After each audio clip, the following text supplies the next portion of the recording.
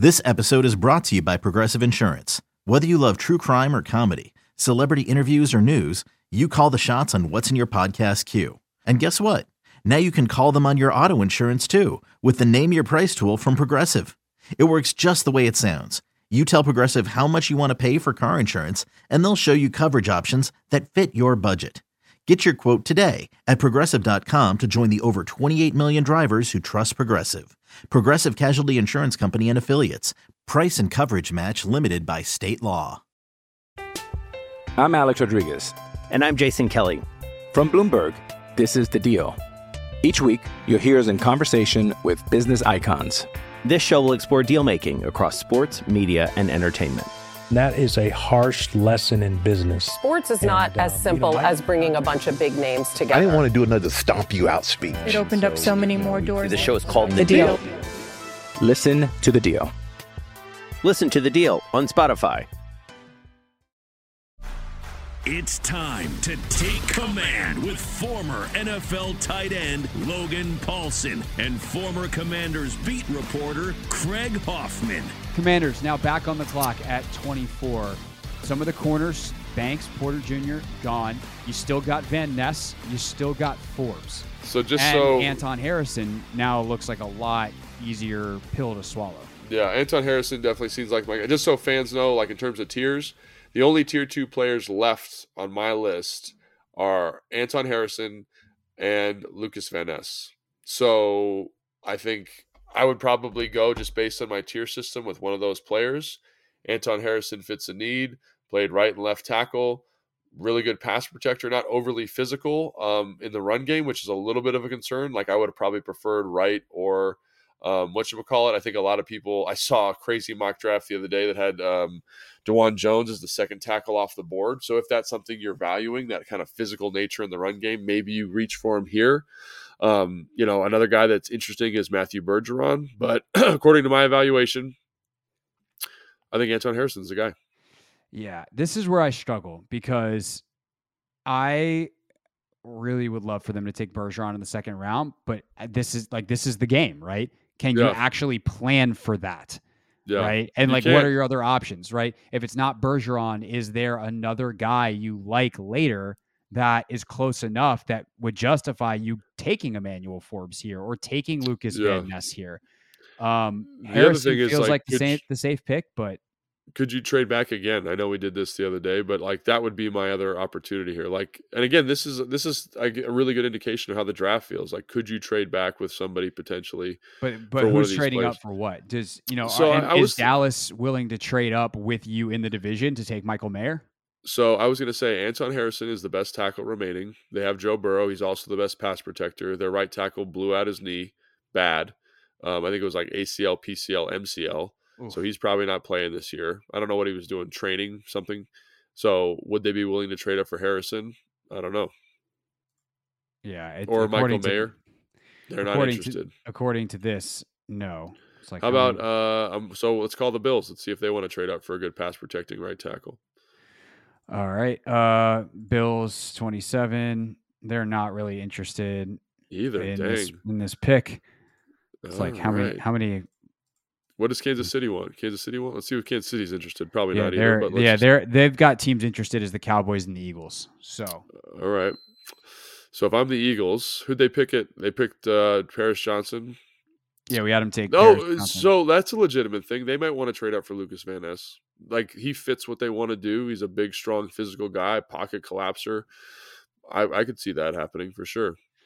So you'd probably do 30 and 94. Yeah, I'm down with that because, again, I want to make. Yeah, let's trade back. Let's do it again. Okay, sorry everybody. You thought you were going to get it. You thought we were making a pick. Alas, all right. So you say that for Van Ness. I say Van Ness for sure. There, yeah, that fits nicely. Giants. Then who do they go with? I think Jordan Addison here. Yeah, I think that feels right. Cowboys. Michael Mayer seems like a home run. Yeah. Bills at 27. Probably Anton Harrison or Osiris Torrance, I think would be interesting. It seems a little high for me, but if they want a big guard, keep in the pocket, that feels like the right kind of fit for me. All right. Osiris Torrance. Bengals. I think Anton Harrison, unfortunately. Right. And then you got the Saints on the clock. Guard, center, defensive lineman, corner. Yeah, scroll down a little bit. Let's see if the edge rushers go to the edge list. We got edge rushers. We got McDonald, Undike Uzoma. Scroll down.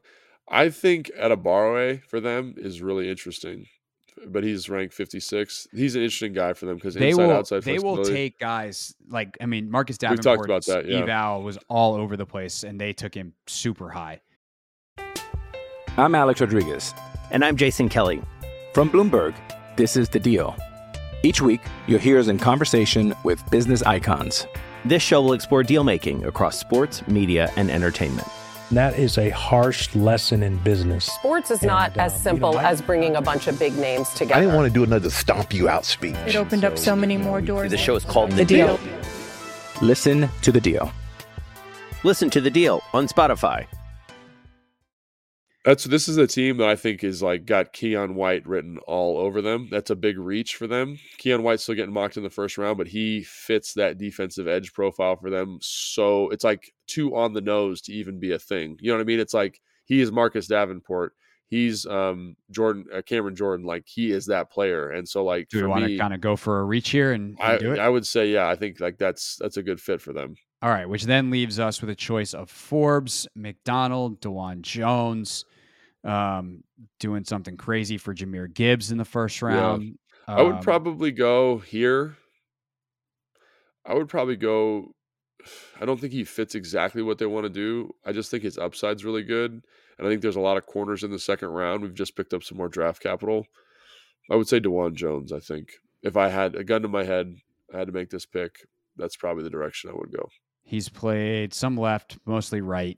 Yeah, he can. So there are people who think he can do both. I think he's more of a right guy, but I think that's one of the benefits of getting a Wiley in free agency is that you can move him to guard. You can do some stuff there. This edge rusher, I love him. Super bendy. Will McDonald the fourth. He's fantastic. I just think I'd probably go. I already submitted the pick, so we're going DeJuan Jones. Yeah, but I think so. I feel good about that. Yeah, but and then McDonald goes to Kansas City for us to go to finish out the first round. Jeez, man, that was tough. And I think, again, I'm really glad we did this because I think it shows you after like the first 5 to 6 picks, there's not like a lot of top end talent. So you're kind of in a little bit of a no man's land. So I really think for this team, for the Commanders, it is imperative that they get out of 16, just based on their team needs and based on the value of the draft. I just think that's the way they got to go. And I'm really happy with DeJuan Jones. I think there's a lot of people that really, really, really, really like him and think he's got the highest upside of the class. I'm not sure Ron's betting on upside this year the way, maybe he did in the past, but I like the player. So let me ask you this. I don't remember exactly what we picked up, but do you like where we're at with DeJuan Jones versus just staying put and taking Branch at 16? I do. I think it fits more needs. I think they're higher on Percy Butler than we are in the media. I think Derek Forrest had a good year last year. I think Cam Curl's a good football player. You might get a depth piece. And, I've been talking to Keim and some other people. And there's this school of thought that because of how the college game is shifted, right, to this kind of spread, those nickel overhang players, there's like a surplus of them and later in the draft. So do I want to reach on a guy like that in the first round? Kind of like running back a little bit, like it's just such a deep class for that overhang player. So I think that's good. You get a starting caliber player. He's the 5th guy on my board, which I'm okay with because I don't think the discrepancy, and I think he fits this run first vision for the team in a nice way. So I think that's another reason I like him a little bit better than Harrison. Now, if it's Harrison and Jones at 30, I probably go Harrison because I think he's going to be a more consistent pro. But then in the second round, you've got a whole bunch of corners, you've got edge rushers, we've picked up some draft capital, and I think that's the way to do it. We just get a lot of bites at the apple. I know I've said that before, but if Washington does this, and this is the result of this draft, I think you feel very, very confident with the direction of the team and that they're going to get some good football players. Yeah, I like this. I like it more if, at 24, when we traded down the first time, we can take Banks. or a corner, right? But that's the thing, though, right? Like we've talked about, is that's the risk of trading back, and that's why you really got to trust your tiered system at a high level. Because like we were at 24, right? 24, yeah, yeah. So the guys on our board were in that second tier were Lucas Van Ness and Anton Harrison. Yeah, and do we want to overvalue Edge? We could have gone Van Ness at 24. That would have been a good outcome, I think. Yeah. Or Harrison at 24 would have been a good outcome. Yeah, totally. But just trade back again. And Jones isn't bad. It's just I don't know. Maybe I'm getting stuck on the Syracuse thing. I agree. In the second round, but it's also because you said the other day he's like the most Commanders player in the draft, and I'm like, and I think that's how do you get that corner first if you like him? I mean, because I think the other way we could have done this is just go ahead and take Deonte Banks at 16. It's a little rich, but you take Banks at 16 and then hope that whether it's Bergeron or DeJuan Jones might still be available for you at 47. This is a little bit of a reach. Yeah, absolutely. That could certainly have been a good play as well. But that's it. That's our mock draft 2.0. We will be back with some reaction. Actually, are we going to do something Friday morning? Quick reaction to the first pick? Sure, if you want. Yeah. All right, let's do it. So we'll come back with a pod on Friday. Can't promise exactly what time it'll be out, but this is why you subscribe wherever you are listening or watching right now. Draft begins tomorrow night, 8:00 on the Team 980 on our Odyssey Sports YouTube page. Hope you enjoyed the mock. Let us know what you think in the comments if you're watching on YouTube, and we'll see you next time on Take Command.